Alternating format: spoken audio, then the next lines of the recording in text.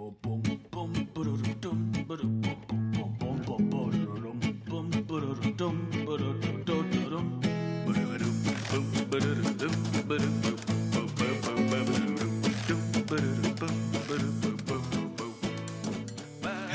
and welcome to another episode of Breaking Mayberry, a podcast that has really gone to the dogs.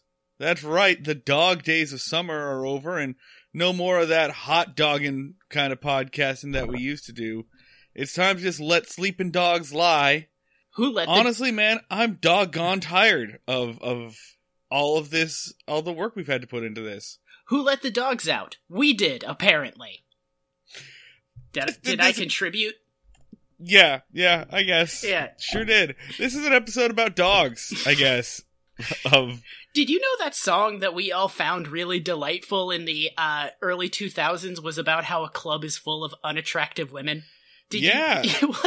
Like my middle school was like, who let the dogs out? And it's like, this club is full of really ugly ladies. I was in like 5th or sixth grade, and like our school got like an arts grant to have like dance teachers come in and teach stuff. And the dance teacher was very much like, yeah, bring in your own music, but not Who Let the Dogs Out. That song is sexist. And we were all like, what's sexist? and the answer was you, because you're 6th grade boys. It was explained to us in detail by an aging hippie wearing a lot of quartz, how much that song was actually about, like, ugly women in a club. Yeah. And as kids, we were like, this song has pictures of dogs, it has repetitive screaming, it has everything! This is the perfect music for our generation at this time. And it was just really gross and mean. Yeah, so this Andy Griffith episode refers to actual, literal canines. We'll get into what the episode is later on, but it's called Dogs, Dogs, Dogs, and it's one of the dumbest half hours of television I have ever watched. My show notes have never been shorter. Like, I struggled to fill a page with things that happened in this episode of television. It is insane how much of this show is just dogs! I should have basically every single time in the script, all they wrote was, some dogs! I should have written that down. It's not even like the dogs do stuff. It's not even like the dogs are trained or anything. Like, they don't, like, bounce a ball or whatever. It's just dogs exist in this space, and there are gradually more and more dogs, and I guess that's funny. It's like the Tribbles episode of Star Trek, except instead of Tribbles, it's some dogs. They have too many dogs, and this is the issue. I know, I would say that it's not like that at all, because in the Tribbles episode of Star Trek, these Tribbles play an active role in the plot of the story. Yeah. The Tribbles are like the antagonist, whereas these dogs are just kind of ancillary to the plot, I think, really. It's just that this episode of television is basically like if I hung out in front of a movie theater and was just like, hey, y'all want to see some dogs? You want to come into this alley and see some dogs I got? That's just this episode of TV. So yeah, this is All Dogs Go to Mayberry. And before we get into that, though, I want to tell a story about a different kind of animal. I love when you tell stories about animals. I am a friend to most animals, and especially birds. Mm-hmm. And this is a bird story. I've been sitting on this for like 2 months now. I've been trying to get a time to tell the story. So a couple of months ago, I was called to go to an office to do a thing. What I was doing is not important, but what you need to know is that it's like 6 or 7 in the morning, and I'm walking to downtown to this office. And I cut through Rittenhouse Square, and for non-Philadelphia listeners, Rittenhouse Square is a park that's in kind of the ritzy neighborhood. It's the rich people park. And it's right in the middle of the city. There is no woods around. It's nothing but like Barnes and Nobles and like Sephora and Ulta Beauty shops as far as the eye can see. It's in the shopping district. And I walk down and I see this tennis ball size lump of fuzz just cheeping around by my foot. And I look down and I go, is that a quail? And it was a baby quail, or really kind of like a teenage quail, like not quite at maturity yet, wandering around the park. And I thought to myself, that shouldn't be here. But even though I do have the bird madness, and occasionally will take my binoculars out to look for birds, I don't know a whole lot about birds. Maybe we do get quail in Philadelphia. I've never seen one, but whatever. I thought quail only happened where rich people were shooting guns. Like, I thought if you were in Well, that's Rittenhouse. That is true. A fun thing you guys might not know about our lovely city of Philadelphia is that stuffy old gentlemen regularly walk around the Rittenhouse area with double-barrel shotguns and hunting caps. There's a fox hunt that happens down Broad Street every year. Yeah. It's the worst. It is, it's basically the Mummers Day parade, but somehow sloppier. They have no idea if we're making this up or not. This is all fucking getting cut. They don't even know what the fucking Mummers Day parade is. No, we don't. They know what the Mummers Day parade is because it was explained to us in the last episode. Mm-hmm. So I go about my day, but meanwhile, I'm just, like, wondering what was up with that. So I Google Quail Philadelphia ? And there is a Reddit thread, basically, of a bunch of people who have all seen the Rittenhouse quail, and everyone's asking the same questions that I am, like, is this supposed to be here? And if more than one person asks the question, is this supposed to be here? The answer is no.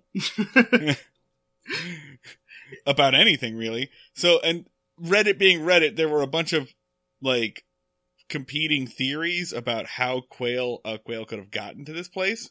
The top one at the time I left work was that the French restaurant park across the street probably had quail eggs, somehow had gotten fertilized quail eggs instead of regular quail eggs.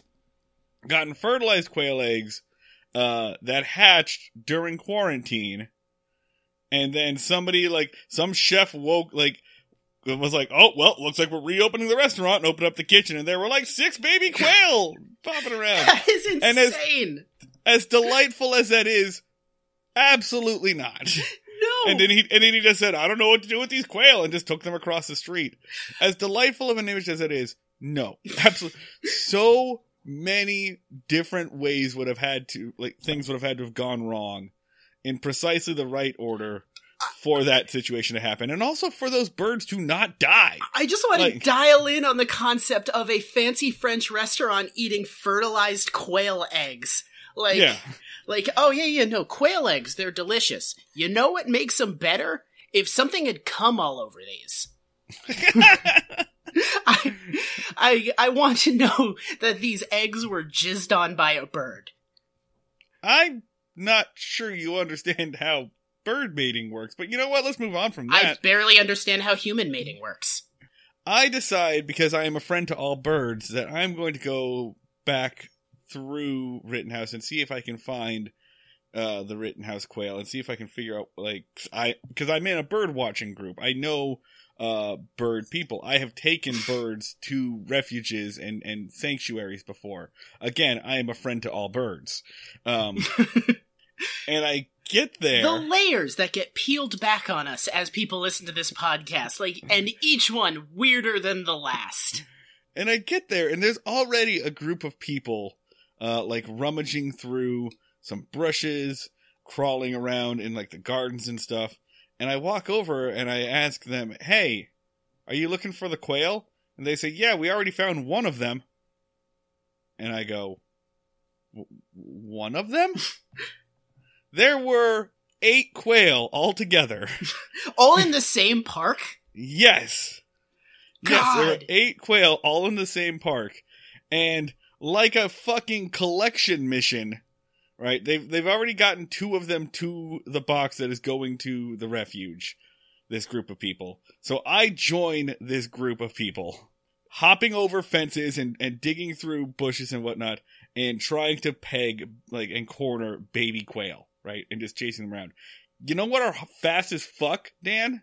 Quail? Baby quail. Turns out they're pretty good at not getting caught.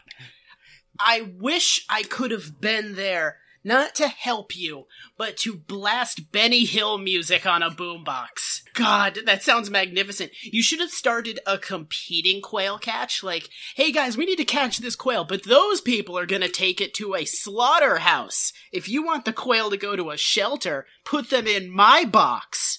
and then turn it into like a competitive sport. Just fucking Nickelodeon guts this whole thing. Exactly. But with living creatures. I mean, I'm genuinely surprised that we didn't kill these birds, because like some people were just like picking them up and just be like, I got a plastic bag, or I got a shopping bag that'll hold you for a minute or so, right? Like we are not professionals, to be clear. And I caught one, and you catch one, and I'm just like, oh my god, I feel like I'm gonna break this thing. I caught one, I got the assist on another. I am the Scottie Pippen of quail catching. And so for like literally 45 minutes chasing these quail around the park, and other people stop and they ask what you're doing. And there are some people watching, including, and this is the real hero of the story, right? Mm-hmm. This mail carrier. There is a big black dude sitting on a bench. He's wearing his U.S. Postal Service uniform. So clearly he got off a shift or whatever and is just chilling out in the park before he goes home. And he asked what we were looking for. Some people were like, did you lose a gerbil or something? And he explained it. And then these people on the benches kind of became spotters. So this dude is just like, oh, over there. Nope, going left. Nope, heading that way. So he's having a good old time, not leaving his bench. And two of us managed to like pinpoint it and hurtle it towards, this is the last bird, by the way. The last one, kind of like running towards this mail carrier, who, I'm going to tell you right now, just describe him. He was sitting down, so I couldn't tell how tall he was, but he was probably over 6 foot, 240 pounds. Mm-hmm. And this dude, like, it comes towards him, and he reaches down with his giant paw of a hand, one-handed, not even getting up off the bench, just scoops this baby quail up in his hand, and says, got him. That fucking rules. The rest of us have been chasing these fuckers for 45 minutes. This guy did not get off of the bench. You need to have a tranquil spirit that an animal won't be spooked by. Like, he's just part of the landscape to this quail. Like, he has that deep stillness you require to tame an animal, and you guys are all frantic lunatics chasing quail. So there we go. U.S. Postal Service. They're heroes. I am going to say I disagree with the thing that you all did, because I think you deprived us all of an urban legend about stray quail. I could be on a message board right now being like, hey, did anyone see a fucking, like, grown-up quail flying between the buildings, or am I hallucinating wildly? So I had that same thought, but, like, the chances of those birds lasting to adulthood in that park, not great. There's a lot of dogs that come through there. But the one that cats and whatnot. The one that survived would have gotten strong on cat meat and would have become powerful and soared over us. Quails can fly, right? Yeah. No. Wait, no? Like kind of like chickens can fly, I think. Better. Like, it would have become like this powerful velociraptor-like creature, just storming through the streets of Philadelphia, untamable. Rich on cat and dog meat. And you deprived us of that, and I don't think I will ever forgive any of you. You denied Philadelphia another weird thing, entry into its pantheon of strange bullshit I have to explain to people when they visit. According to this website, quail can fly, but don't like to unless they are migrating. Okay. So, quail are lazy. On a Philadelphia oddity thing, have you ever had to explain Vent Guy to anybody? Oh, Vent Guy! I had to explain Vent Guy to someone recently, and he is so difficult to describe. Oh no, I can describe Vent Guy with you, like, for you right now. Like, between the months of, like, May and September, mm-hmm. around the city, you will just see Vent Guy. And Vent Guy is an old man, mm-hmm. usually wearing extremely baggy clothing. Yes. Sometimes his shirt is buttoned, sometimes it's not. And he just stands over vents, like subway vents, and just lets it blow up into his nethers like a hideous, unsexy, bizarro world Marilyn Monroe. Yes. And this is all this guy does. And everyone's seen this dude. Everyone's had encounters with this man at some point. And he has special spots that he goes to. He loves to go, like, right... Yeah, 15th and Locust, right outside the Fox and Hound bar. That's one of his spots. Yep, That's where I encounter him the most. Yeah, no, but that's the thing is, like, because I explained it to people and they were like, oh, that's weird. There's a guy that stands in front of vents. And I was like, no. You need to understand. It is all day, every day, and I cannot describe the energy this man emits as he stands on top of a blowing vent. It is a mixture of deep satisfaction and sort of not seeming to understand what he's doing. Like, yeah, he always looks kind of like a cow chewing his cud. Yes. He's more like maybe he is chewing on something. Sometimes I've seen him with an ice cream cone. Really? Yeah. That makes it so much better. Yeah. So he's literally just standing there all summer just while blowing out his balls. I think he's like he's the Northeast equivalent of like a Chinese Zen master, like someone who has achieved intense personal calm through some sort of repetitive action.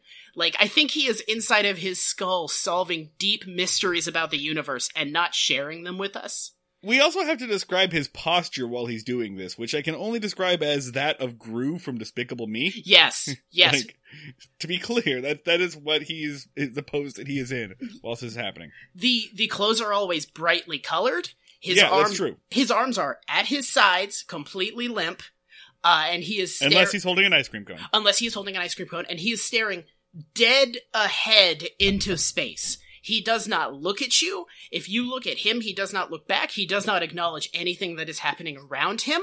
His baggy, sometimes cargo shorts are inflated like parachutes.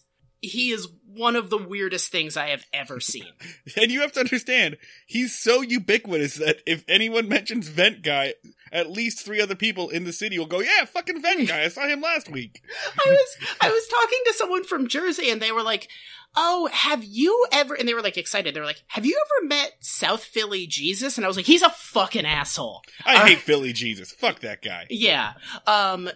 Again, to explain local shit, we have a guy who dresses like Jesus and sometimes carries a cross around and but the skateboards. Cross is on wheels. The cross is on wheels, which defeats the purpose. And we were all like, that's really cool. And then he was like, gay people shouldn't have rights. And also I'm going to do a bunch of ads for cheesesteak restaurants. Yeah, no, he's a fucking asshole. I hate Philly Jesus. Yeah.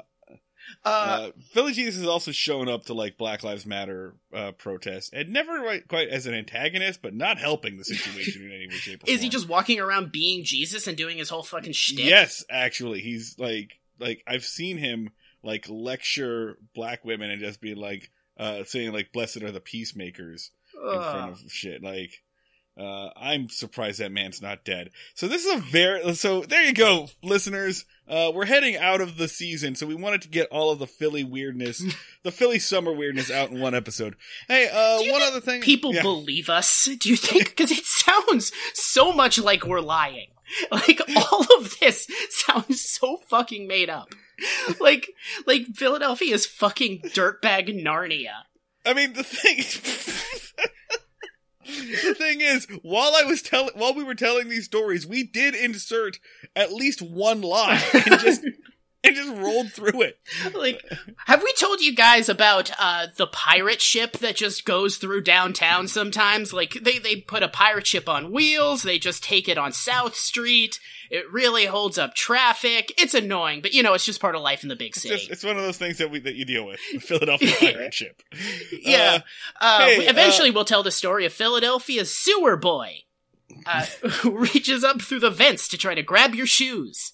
So, yeah, fun thing happened in the 1980s. A lot of Philadelphians flew down to Florida, bought alligators as babies as pets, brought them here. The alligators got too big, they flushed them down the toilet. Now we have a bunch of alligators in the Philadelphia sewers. But then Philadelphians started crossbreeding with the alligators. They formed a race of alligator hybrids, and now sometimes they try to reach up from under the sewers to steal stuff. It's a whole thing. And those alligator human hybrids, the starting offensive line of the Philadelphia Eagles. Hey, they suck ass this year. They're so bad. They're so terrible. Fuck our team. Before we get into today's episode, I do want to thank one of our listeners, Jack Maltos, for giving us a little bit of information about something we talked about in the last episode.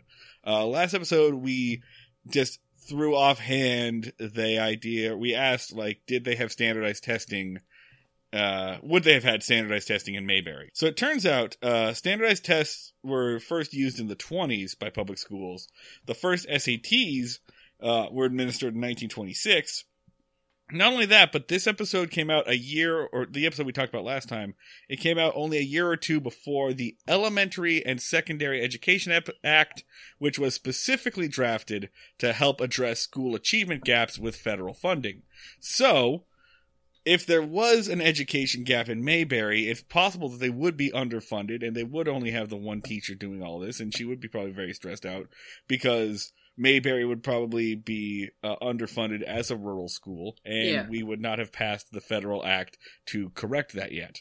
So, a little bit interesting context for the previous episode, and I'm giving you that because there is nothing interesting about this episode. I think, do we just need to, when we send this episode out, just attach a bunch of, like, Imgur links to pictures of dogs? Is that what we need to do? I think we just need to do, like, a tweet thread to accompany it of just like, hey, while we're doing this episode, pull up a picture of a dog every 5 minutes, and you'll get a pretty good simulation of what this episode is. You know what? I mean, you'd have a better experience, because I'm just going to straight out say it, and you can excommunicate me if you want, internet. The dogs in this episode aren't that cute. No, they're not even, like, particularly special or cute dogs. They don't even, like, they don't linger. Like, the dogs don't do anything cute. Like, any other show, they'd be like, oh, here's a shot of one of the dogs, like, curled up on the floor or playing or something. And all the dogs are doing is standing there barking. Like, they're at the least cute an animal could possibly be. And the show is like, aren't you having a great time? So here's the episode. It is Season 3, Episode 30, Dogs, Dogs, Dogs. Originally airs April 22nd, 1963. Written by Everett Greenbaum and Jim Fritzl. And directed by, 43 years old, still has a Boondock Saints poster on his bedroom door, Bob Sweeney. Describes sex as having a real knee shaker, Bob Sweeney. And here is the one-sentence summary from Wikipedia. A pack of stray dogs comes into the courthouse, causing problems just as a state official is visiting. Yep. That is what happens. That is, the state official coming feels like the most tacked on urgency, because it's just what this show uses whenever they need, like, some sort of a deadline or crisis. They're like, someone from the state is coming to look at us, and if they don't find us good, something bad happens. And then this, just, like, Barney is just like, oh yeah, by the way, the clock is ticking, state inspector, budget crisis, dogs! Back to the dogs! So, we open up on the jail, and Andy is waking up Otis, who has been sleeping in, or sleeping off his drunk from last night. And Otis wakes up, he does this little bit about and that's how my mouth feels. Shooby, shooby, shooby. To give credit where credit due, Hal Smith is a fucking incredible comedic actor. Yeah, Hal Smith is very good in this. So this scene calls upon him to make a bunch of faces because he's drinking a very gross concoction that Andy gives him as a hangover cure, which to me kind of looks like it. I mean, it looks like just like a Bloody Mary. Yeah.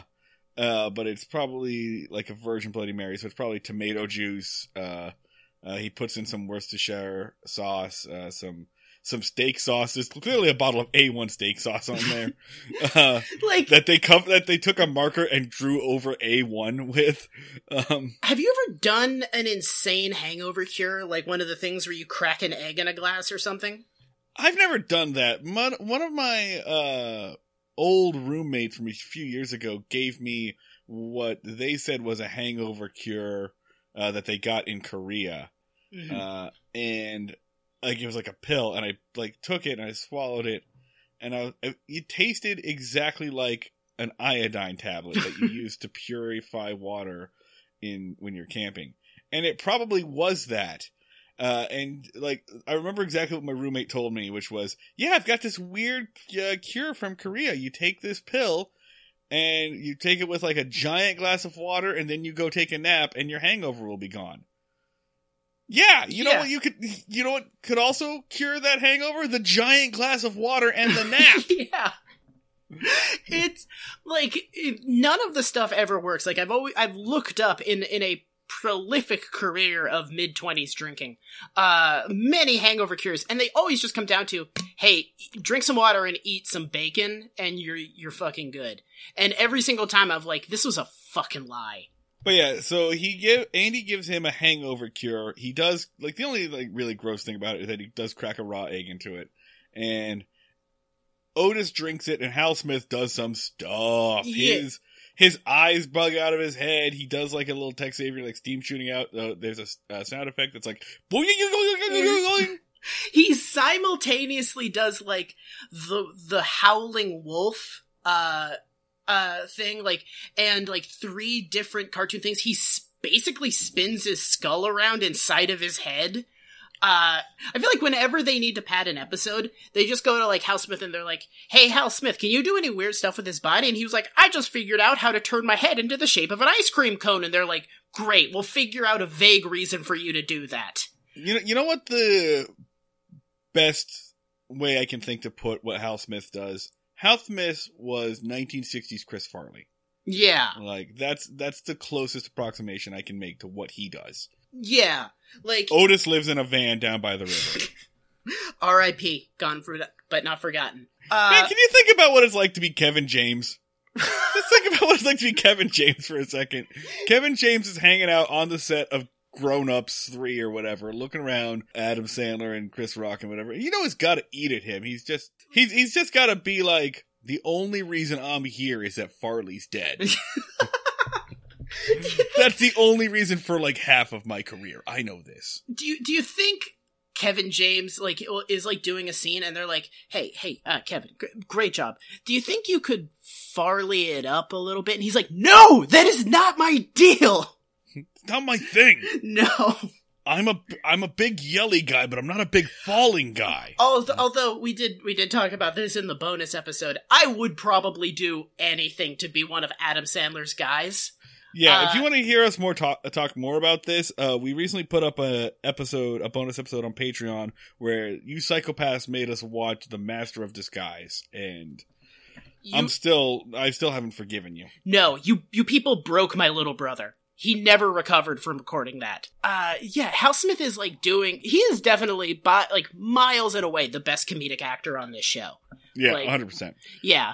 At the expense of his body, which is destroyed. So Barney comes in, and he's got the mail, and he opens up the mail and he says, oh, look, the state investigator is gonna answer my request. I requested more funding. And then there's like a pretty good bit of Barney and Otis just sniping at each other, like it's just screaming at each other, just like, you suck!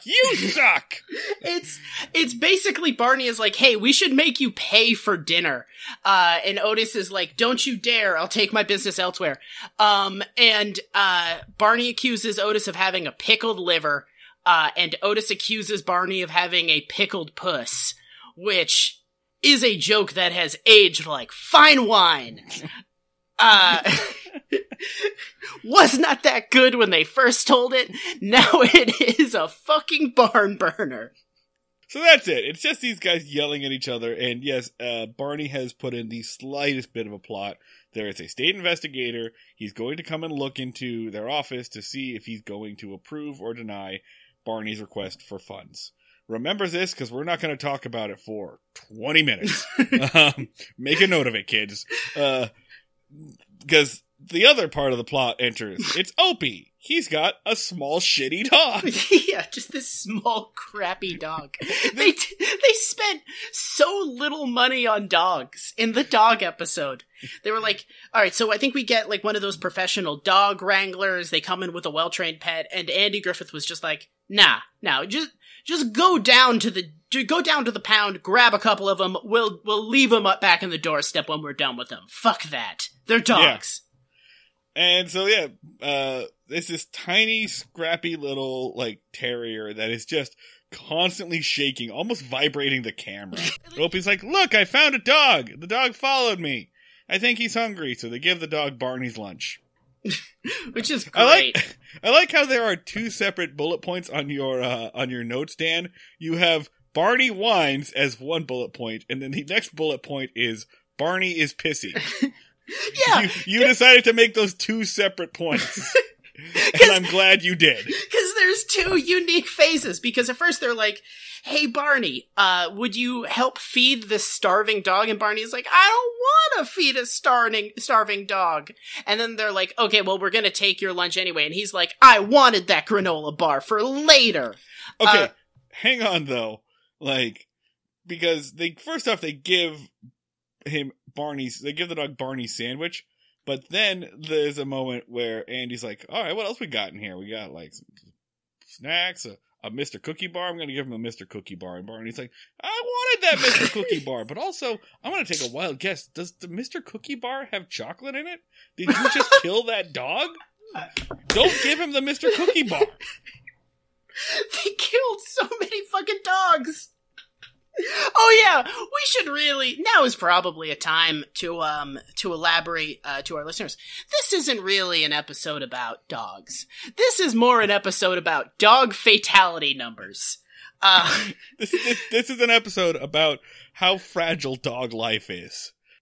It's like that thing in an old TV show where someone's like, oh, let's, this sign says that this road will take us to the highway. And then after they drive past, a branch moves and it says closed underneath that. This is like that, except the sign says dogs. And when the branch moves, it says many of them die. To be clear, no dogs actually die in this episode. That we can confirm. But the concept of dogs dying just lingers in the background.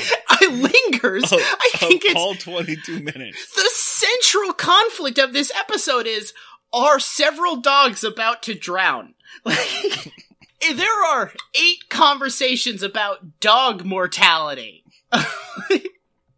It's the central conceit of the episode. So, yeah, they talk about maybe keeping the dog, whatever. So, it starts off pretty standard boy found a dog storyline. My next note is Otis gives Barney shit. I do not even remember what it is. I think Otis just peeks his head out of the jail. I was like, Barney, fuck your mother. And then Barney's like, oh. They really have like a Alex Trebek, Sean Connery Celebrity Jeopardy kind of relationship. More or less. It's perfect. Andy is amenable to the idea of keeping the dog. He tells Opie to go take the dog home and we'll figure it out from there. You know, which is normally the start of the "you're getting a fucking dog" episode. Yeah. But that's not what happens here. The next scene, Opie runs up outside of the courthouse and he says that the dog got away. He had the dog at home. He was getting ready to get him a cage or something or tie him up or something, and the dog ran off. Yeah. And Andy says, oh, well, I guess he probably ran back to go be with his regular owner. And he opens up the door to the courthouse, and there is the same dog, and now there are 3 other dogs of varying shapes and sizes. It's so dumb. Do they not close the back door to the jail? It is never explained how these dogs keep getting into this locked and closed building. A building that I should remind you is meant to be secure. A building that you are meant to be in for a long time and unable to leave. Apparently just has holes the size of a fucking Aerodel? Yeah, like, if you were telling me, like, oh, hey, a bunch of dogs got into a building in town, I'd be like, oh, that's kind of shitty. It'd be like, it was the county jail. I'd be like, that is terrible. Yeah, like, if you see a couple of dogs get into a CVS, you're like, well, dogs aren't supposed to be here, but also they have automatic doors that open up whenever any being walks past them. So I can see how that happened. Right? Yeah. Jail is not a CVS. Literally, the one purpose of your building is to be impregnable. There are so many jailbreak plots in this fucking show, and all the gangsters could have just been as like, alright, let's just put a bunch of fucking dogs next to the jail. They'll take care of it. And they convince Otis, they beg Otis to take the dogs for the time being, because, again, there's a state inspector coming. And they're worried about the impact that the dogs will have on the inspector. I don't know. So they beg Otis. They're like, Otis, can you take these dogs for right now? And Otis is like, my wife's gonna kill me, but all right, whatever. Fuck my wife. And he takes the dogs. Later on, they're just kind of it's just Barney and Andy kind of cleaning up around the shop. Barney is taking a list of all the things he wants to replace, including new cots, because Otis has worn this one out. Mm-hmm. Otis comes back in, and he says automatically, like, hey, don't blame me. I had the dogs. They were with me. He does the same story that Opie did. Real big on the tell not show of this. Because in order to show like this happening, they would have to train the dogs to do literally anything on command. Or like, film a single scene that is not in this location. Oh my god, this entire episode takes place in the jail. It's a bottle episode, baby. No, we got ourselves a bottle episode. No, it's not a bottle episode, because a bottle episode takes place like in real time, right? But yeah, they only use... I'm sorry, was the rest of the set like booked? Did they not check the conference call calendar on like Andy's house set? They were running tours through the town that day. They were like, fuck, we gotta get an episode out.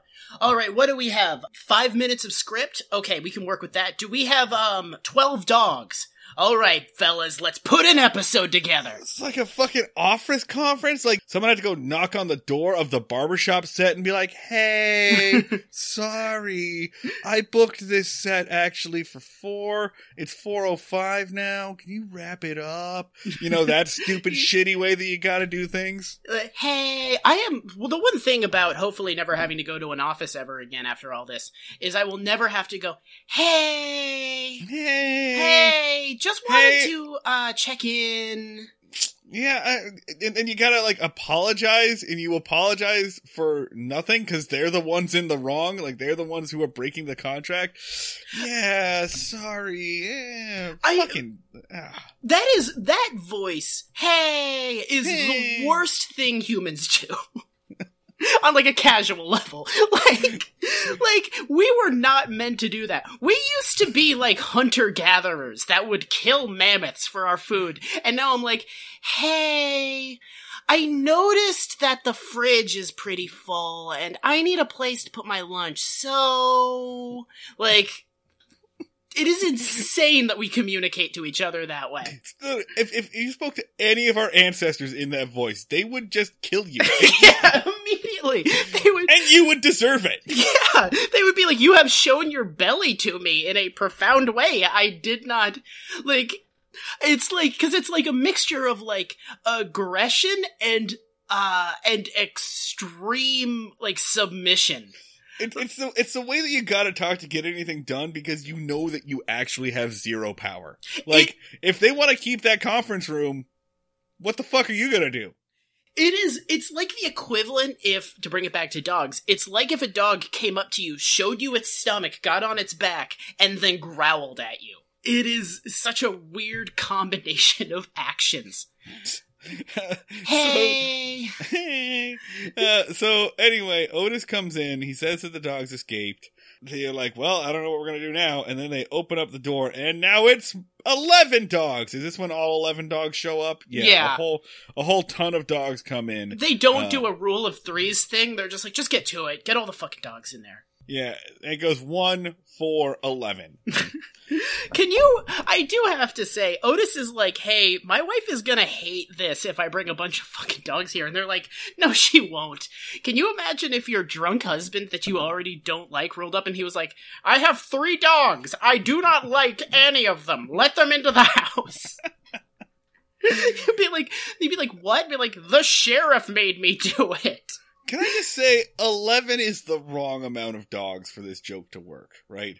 11 is enough, just given the size of the space they have to go there, 11 dogs is enough that, like, you're like, alright, that's a fair amount of dogs, but it's not enough to be funny. Yeah! It's not enough that, like, because at no point in time do I think that the jail is completely overrun by dogs.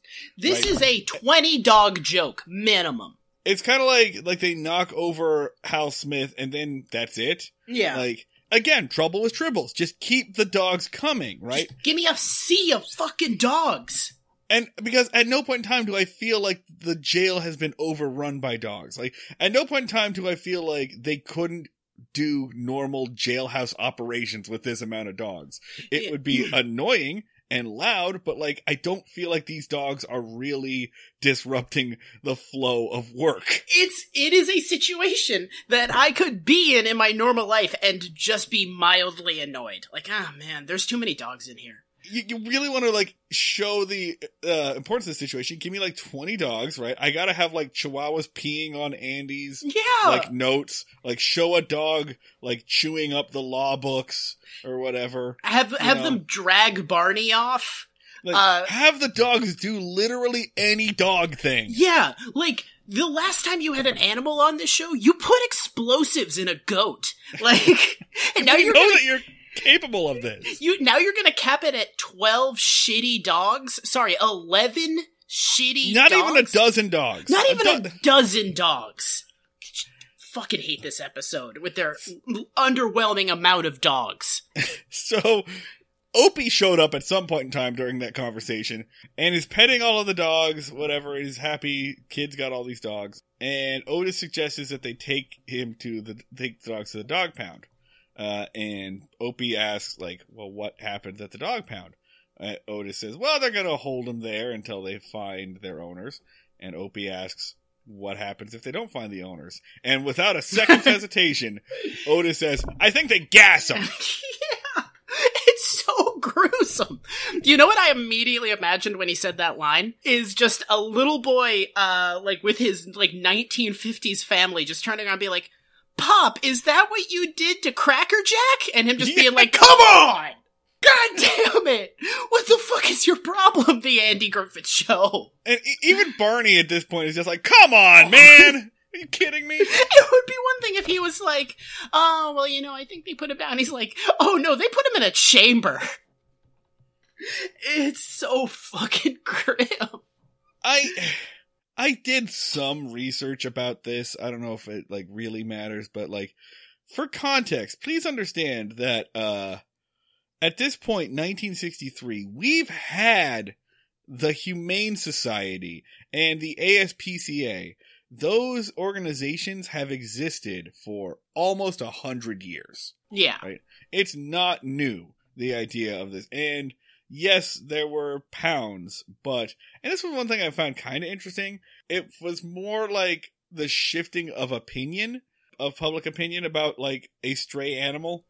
A stray animal early on, probably in the, like, 20s through the 40s, is seen as, like, a potential health concern. Yeah. And to some extent, it is still today. Like, if you see a stray dog, like, there is some level of health concern. But most of the time, today, when you see a stray animal, you're like, oh, that is A, potential pet for me, or B, somebody else's pet. Yeah. You know, that is here. That's because of a very specific, concentrated public opinion shift that happened right around this time, in the 50s to the 60s. That was when kind of there was a shifting of the purpose of pounds from, like, a public health service to, I don't know what they are today, which is like humane societies and shelters and things like this. The idea that you could get, and that you could, like, charge money and charge adoption fees in order to fund your operations. Yeah. So this happened right around that time, and I'm sure it also kind of lines up with the transference of people into suburbs and to cities and away from rural areas, because, you know, if you see a dog in a rural area that you don't recognize, it's possible that's a wild dog. Yeah. Like, it's possible maybe that rabies is way more of a concern, right? Yeah. And as that became less the case, as people moved into, you know, cities and suburbs, our public opinion around that changed. So Mayberry, it's actually very strange to me how chill Andy is about a pack of wild dogs, like, showing up. I mean, he knows, like, all right, clearly these guys are all tame. No one's biting, no one's barking, whatever. But the idea that, like, the health thing doesn't even occur to him, since he's a dude that grew up in the backwoods in the 1940s. Yeah. You know, Andy Taylor has definitely old yellered at least one dog in his life. You know? 100%. So the fact that it doesn't even get brought up, not that it would be very entertaining, but nothing about this is entertaining. The fact that it doesn't even get brought up as a concern, I found very interesting. But yeah, that's what I found as far as like historical context for this was, it was in the middle of like a public shift about what the purpose of a pound should be and what what response you should take when you find a stray animal. But that was also as a result of us having like 100 years of ASPCA and 100 years of Humane Society. There's also, in a couple of years, after this, Lyndon B. Johnson signs like an Ethics in Animals Act, but that's mostly about how animals should be treated when they're used for research or like sold in pet shops and stuff. I feel like in Andy Griffith Show's time, doing an old yeller was like mandatory. Like it was something you were like if you went to a bar, they would be like, hey, this guy's never killed an animal he loves. Look at this bitch. Like, like, oh, this guy's never shot at one of his dearest friends. In fact, right, we're about to get into season 4, episode 1. The next season of the episode, Andy Griffith Show, is the closest that the Andy Griffith Show gets to pulling an old yeller. We get Opie the Birdman at the beginning of the next season. The plot of which is Opie accidentally kills a mama bird and has to raise the baby birds. Well, little Andy, you know, I know I told you that your dog Rufus had rabies and needed to be put down, but in reality, I just didn't want to raise a bitch, so here we are. Bury him. Is Great, that getting cool. cut? I don't know. Potentially. Where the hell are we on this? When Opie says, "You're not going to take him to the pound, are you, Pa?" Andy's immediate response is to punt on first down. Just, hey, you want to go get some soda? A pop? Let's go. And Barney's in there like, what are we going to do with the fucking dogs?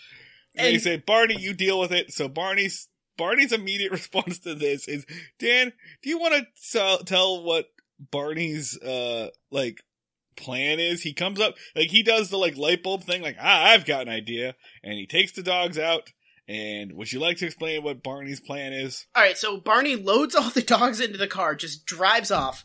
They return, and Barney comes back, and he explains that his plan was to take all the dogs out to farmland and leave them in an empty field. and Opie is horrified. As is everybody. Yeah. Barney Fife just sits there and is like, you know what'll solve this problem? Animal abandonment. Yeah. And he's like, it's 1963 and that's not a felony yet. He specifically says, what do dogs love to do? Run around. So I left them in an empty field. You know what? I bet that was, I didn't look up the act, but I bet that was also mentioned in the, like, Care of Animals Act. I bet that's why animal abandonment became a felony. Yeah. Like, he specifically says they were running around, they were having a great time, they were happy to be there, and it's like, yeah, motherfucker, because they thought you were, they didn't know you were leaving them there forever. Just real psychopath shit. This yeah. is one of the, like, the rest of this episode is about Barney slowly coming to the conclusion that animals are living sentient beings. Yeah. Like it's just him slowly realizing that, like, you have to care for the well-being of other creatures. Like, he specifically says, like, oh, well, the big dogs will take care of the little dogs. And it's like, you fucking 8-year-old. This isn't Rescuers Down Under. They don't have a dog society. Just some of them will fucking die and some won't. Like, yeah, he's weaved this, like, intricate tale. It's hard to tell if either A, Barney is too stupid to understand dog survival, or B, does not care and is lying to a child. This is one of those times when I get more mad at Andy than anything, right? Andy does not respond to this. He just sits in his desk and allows Opie, his son, to continue having a conversation with this psychopath. Like, Andy's, like, refusal to respond to this. with anything other than a swift beating. Like, he doesn't respond like, you did what? Yeah. He just kind of, well, you know what I'm gonna say is probably going through Andy Griffith's head? Thank fucking God. He was I had no exit strategy on this. Like, thank God this psychopath took all the heat off of me. I don't have to deal with the dogs anymore. I just have to be mad at Barney. I would even posit, maybe Andy left Barney alone with them on purpose. Knowing that Barney was going to do something fucking crazy. Yeah, that's possible. Maybe this was his gambit. And then it starts to thunder and lightning. Which, I'm gonna make sure I get the clip in here. I gotta hunt this clip down. Yeah, so then there is a prolonged monologue about dog death that is haunting. Oh, a dog can't get struck by lightning. You know why?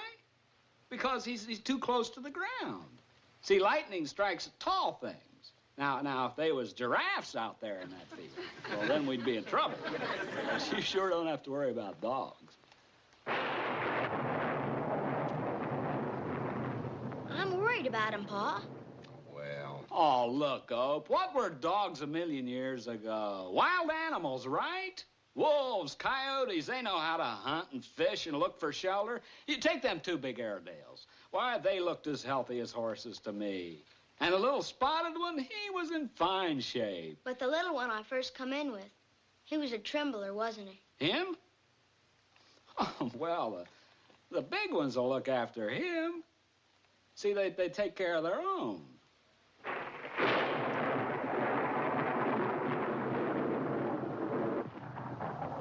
And, you know, dogs have a way of keeping dry. You know that.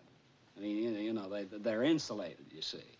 And they've got this fur, and that keeps them cool in the summer and warm and dry in the winter. They're really set up a lot better than human beings as far as that goes.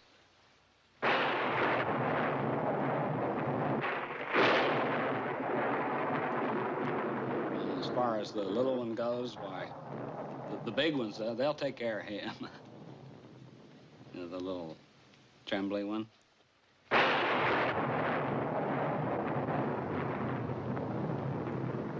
And they're short, you see. Close to the ground. That way they can't get struck by lightning. Now, if they was giraffes, they'd have been hit by now. But dogs are short. And they take care of their own. Giraffes don't. No, giraffes don't at all.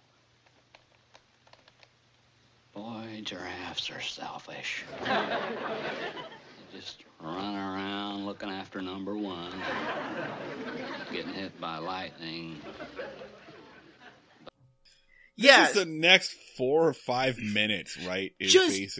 Just Don Knotts explaining to a child that lightning cannot kill dogs while his face gradually drops with the realization that he has just euthanized 11 dogs. And so his arguments are that dogs are low to the ground, so they can't really be struck by lightning. And the animals that would actually be struck by lightning are giraffes.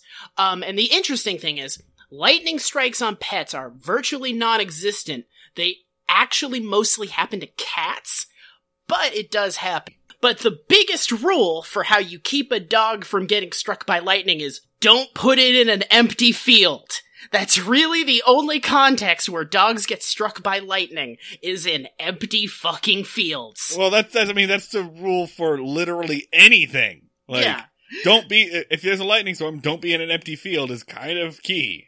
Also, 2 giraffes were killed last year in Florida by lightning. Huh. Just fun fact. Huh. Yeah.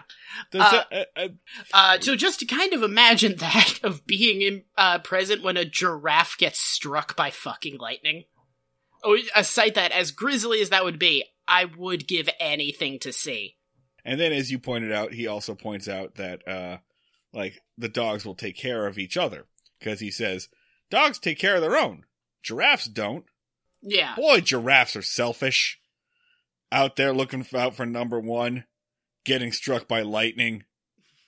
This is what Barney is saying as he's slowly realizing he may have murdered 11 dogs. Yeah. He's talking about how giraffes are selfish and get struck by lightning. And boy, let me tell you, the Mayberry fandom loves that giraffes are selfish line. And to be honest, it's a funny line. Yeah. So this is actually something interesting that came up in my research. Marty, I'm going to drop that into the chat.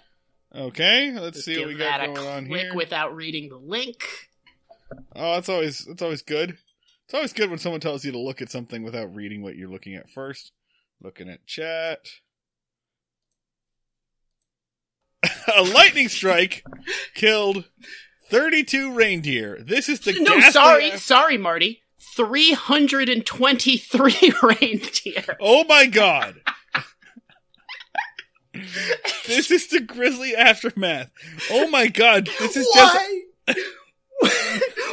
just an image of a never-ending line of dead reindeer. This is an article by the Washington Post, Democracy Dies in the Darkness. Hey, do you guys want to see 300 dead reindeer?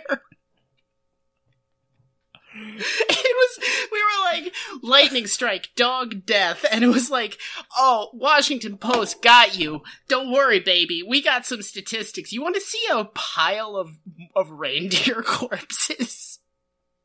Yeah. 2016.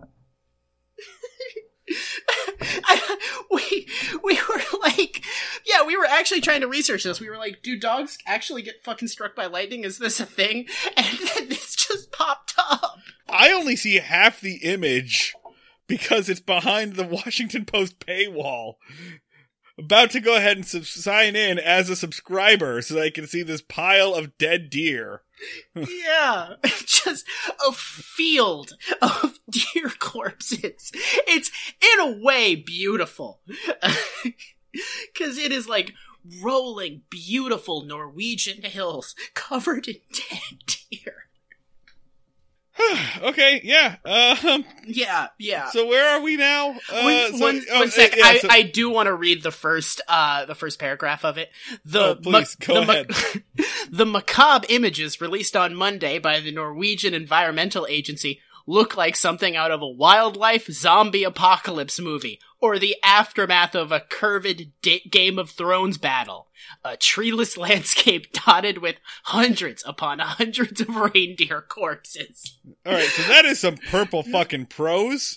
Like, I'm not gonna fault this writer too much, because when you are assigned the 323 dead reindeer beat, like, you gotta do something to keep the nightmares at bay. And if it is fucking writing this shit, fine. Like, that, I would not have been able to do much better. Karen Brolin went to, like, NYU for journalism, clawed her way all the way up from small town newspaper to small town newspaper, got a job at the Washington Post, and they're like, Karen, 300 deer were struck by lightning. We need you to write 300 words on it. Yeah, I how much more of an article can you be? Like, yeah, a bunch of deer were struck by lightning. It's fucking weird. It's like, she was like, your article on gerrymandering will have to wait. These deer fatalities are urgent. Listen, listeners, have we gone on too long about the deer death? That's fine, because we spent about half the time as this fucking giraffe monologue takes. Yeah. In the episode. I should point out, right, like, you have written here, Ron Howard's facial expressions are really powerful. I disagree. Ron Howard basically, like, he has the facial expression of someone who is getting dumber with every second that he listens to another person talk. He is practically jaw open drooling by the end of Barney's monologue. I registered it as portions of his soul dying forever. Just, oh, yep, that part of my heart is dead. Oh, wait, no, he just said, something about giraffes being struck by lightning. Didn't know that was an innocence I had, but there it goes. Whee! I like that, the best case scenario here is that, like, Opie walks away with the knowledge that giraffes are just getting struck by lightning over in Africa all the time. That's just something that he walks away with.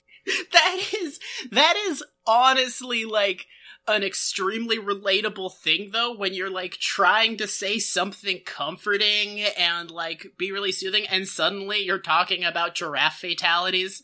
Like, it just gets away from you, and you're suddenly saying something significantly worse. I guess the concept of living creatures dawns on Barney, because he's like, well, I guess we're gonna go get those dogs. Let's go. And everyone gets excited, and they go out to the field to go get the dogs. And hooray, Barney, like, came up with a solution to the problem he caused. Mm-hmm. Anyway, they return with the dogs, who are surprisingly dry for having been and clean for having been in a rainstorm. Barney quotes Shakespeare here for a second. Yeah. He quotes Portia from The Merchant of Venice, and he does say, "The quality of mercy is not strained, it droppeth as the gentle rain from heaven." I guess, whatever. I mean, it doesn't, the quote doesn't really work in this context, but the whole joke was just like, Barney said smart words, whatever. And then, I'm just gonna rush to the fucking end of this episode, because the episode does. Yeah. The inspector does show up, right? The inspector comes in, he's looking around, he's like, you know what? Like, I don't think you all need that much more money. You don't hold more than 2 prisoners at any given time, really. Your cots seem fine. Whatever. And then all of the dogs run into the room, because Opie was holding them in the other room, but that didn't work. And then all of a sudden the inspector's like, wow, look at all of these dogs. These are cool dogs. You could do some good hunting with these dogs. I love dogs so much, I'm immediately going to give you whatever money you want. Yeah, here's a blank check, which is fucking, like, low-key horrifying. Like, oh yeah, no, I've clearly established that you don't need any money, but because you showed me a dog, do you guys want a tank?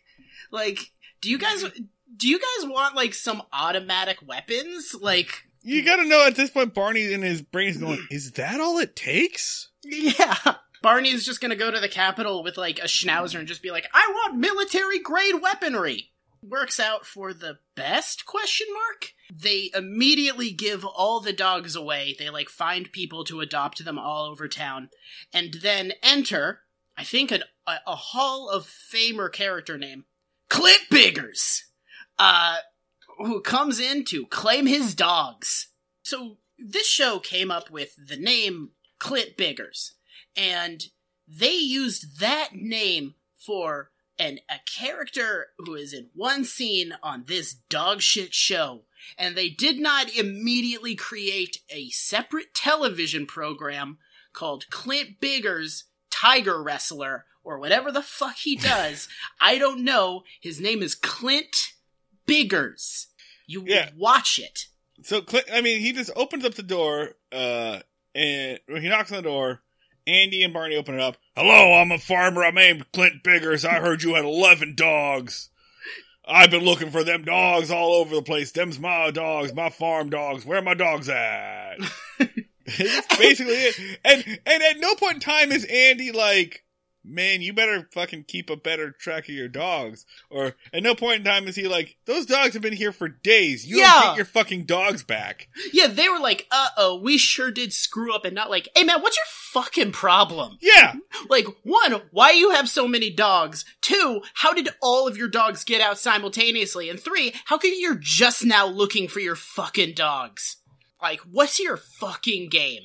Instead, they're just like, well, this guy says these are his dogs, so I guess we won't look into that any further. Time to go get those dogs from the loving homes that we just placed them in. And take them to this deranged farmer, who clearly has no affection for them whatsoever. It's Clint Biggers, the shiftiest character to ever be on this show. There it is. Special ratings this time. We've brought in We Rate Dogs. It's a dog rating guy. He's gonna rate dogs. He's gonna rate the episode. Hey, dog rating guy, what would you give this episode? Oh, 11 out of 10. Heckin' doggos. Would watch again. Buy my merchandise. I'm a fucking marketing guy. Can you, I can't even hate that guy. Like, he came up with the best fucking racket. It's such a good scheme. Just imagine being, like, everyone's like, oh yeah, I'm a doctor. Oh yeah, I'm a lawyer. Oh yeah? Yeah, you pieces of shit. I say the word heckin' and doggo, and people throw money at me. You assholes. I find pictures of good dogs, and then I put them on a Twitter account, and then somehow I make a living. Oh, we live in a stupid time. Dumbest fucking time. So, actual ratings. Andy Meter. This episode sucks. Yeah. It is garbage. Yeah. Again, I hope you guys were all scrolling through pictures of dogs the entire time you watched this, because otherwise, I am sorry.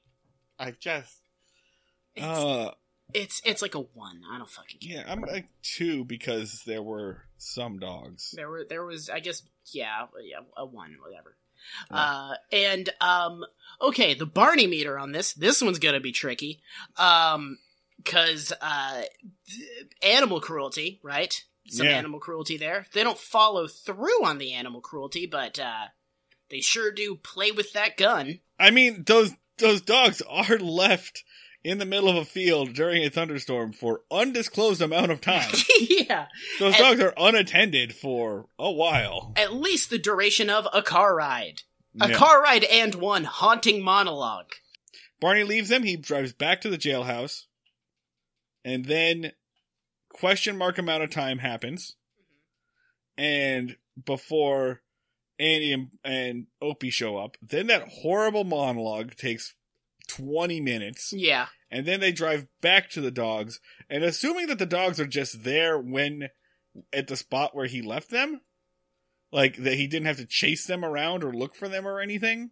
Yeah. So at least that much time has passed. So I think our minimal figure where dogs were left abandoned in a field is like an hour, and the minimum amount of time that they were at risk of getting struck by lightning is like 20 minutes. 40 minutes. Yeah. It really, and that's assuming that the field is like 10 minutes away. But he drove them out into the boondocks. So those dogs were probably at risk of getting struck by lightning for like 45 minutes. And you know what? I'm going to take a brave stance here. I think the amount of time that dogs should be at risk for getting killed by lightning, 0 minutes per day. I think, yeah. Breaking Mayberry's going to go on record here as being anti-dogs being struck by lightning. We are very much against that. We are against, and we cannot stress this enough, the electrocution of dogs. We are not fans. There are no scenarios in which we think that that's a good idea. We do not condone the electrocution of animals by natural or other means. Please do not come at us about this on Twitter. We will not fold on this stance. You're going to be like, well, what if the dog is mugging someone? No. What if the dog could say the N-word? What then? Yeah, still no. Still no. Not a fan. Not a fan. It's like, what if I think it'll give the dog superpowers? No. I don't. Maybe it will, but it's not worth that risk. Yeah. Don't do it. Do not strike dogs with electricity and lightning. It will go badly. Oh, God. I really hope that this just has not been, like, massively upsetting to dog owners. We were like, hey, this episode is fucked up for talking about dog death, and then we proceeded to talk about that much more. We might be flying too close to the sun here, because we got big laughs when we dedicated, like, 20 minutes to horse death. Yeah. No, we may have to create a B-roll of just, like, the 24 minutes that you edit out of us just saying, talking about animal fatalities. So, anyway, Barney meter. Shit, man, I don't know. This one's tough. The Barney meter has become almost meaningless. 6? 8. I don't know. Yeah, fine. Yeah.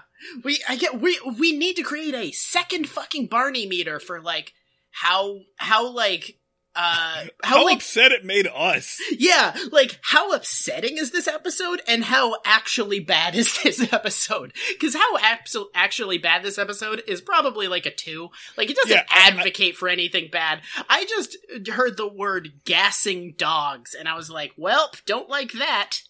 Yeah, no, it's not, I don't think anyone adopted weird, like, pro animal electrocution stances from this. But at the same time, man, it's just shit. It's just shit all around. Yeah. Fuck this TV show. So there it is, the dumbest half hour of TV I've ever sat through. Dogs! I think we're done here. As always, if you want to get at us online, we are on the internet on Twitter at Break Mayberry, Facebook.com/Breaking Mayberry, Instagram.com/Breaking Mayberry. On Twitter, I am at Schneid Remarks. That is SCHNEID Remarks. I'm at the Luds, 2 Ds. I've been in a self-imposed Twitter hiatus for about a week, and I'm doing okay right now, but I logged in to check my notifications, and like 12 people were telling me that there's a new Mark Trail artist. And guess what? Mark Trail is sexy now. Mark Trail's hot now. Yeah. Hot himbo Mark Trail. As he was always meant to be. I guess that's pretty much it. If you want to support us with money, patreon.com/Breaking Mayberry, like we mentioned earlier. We have a new bonus episode about Dana Carvey's The Master of Disguise. It is very long, and it broke us. It was very painful for us. Wait, do you do rate, review, subscribe, and all that shit? Yeah, do all of that stuff. Rate, review, subscribe. Man, I don't care. I'm tired. All right, talk to you later. All right, we'll see y'all down at the fishing hole.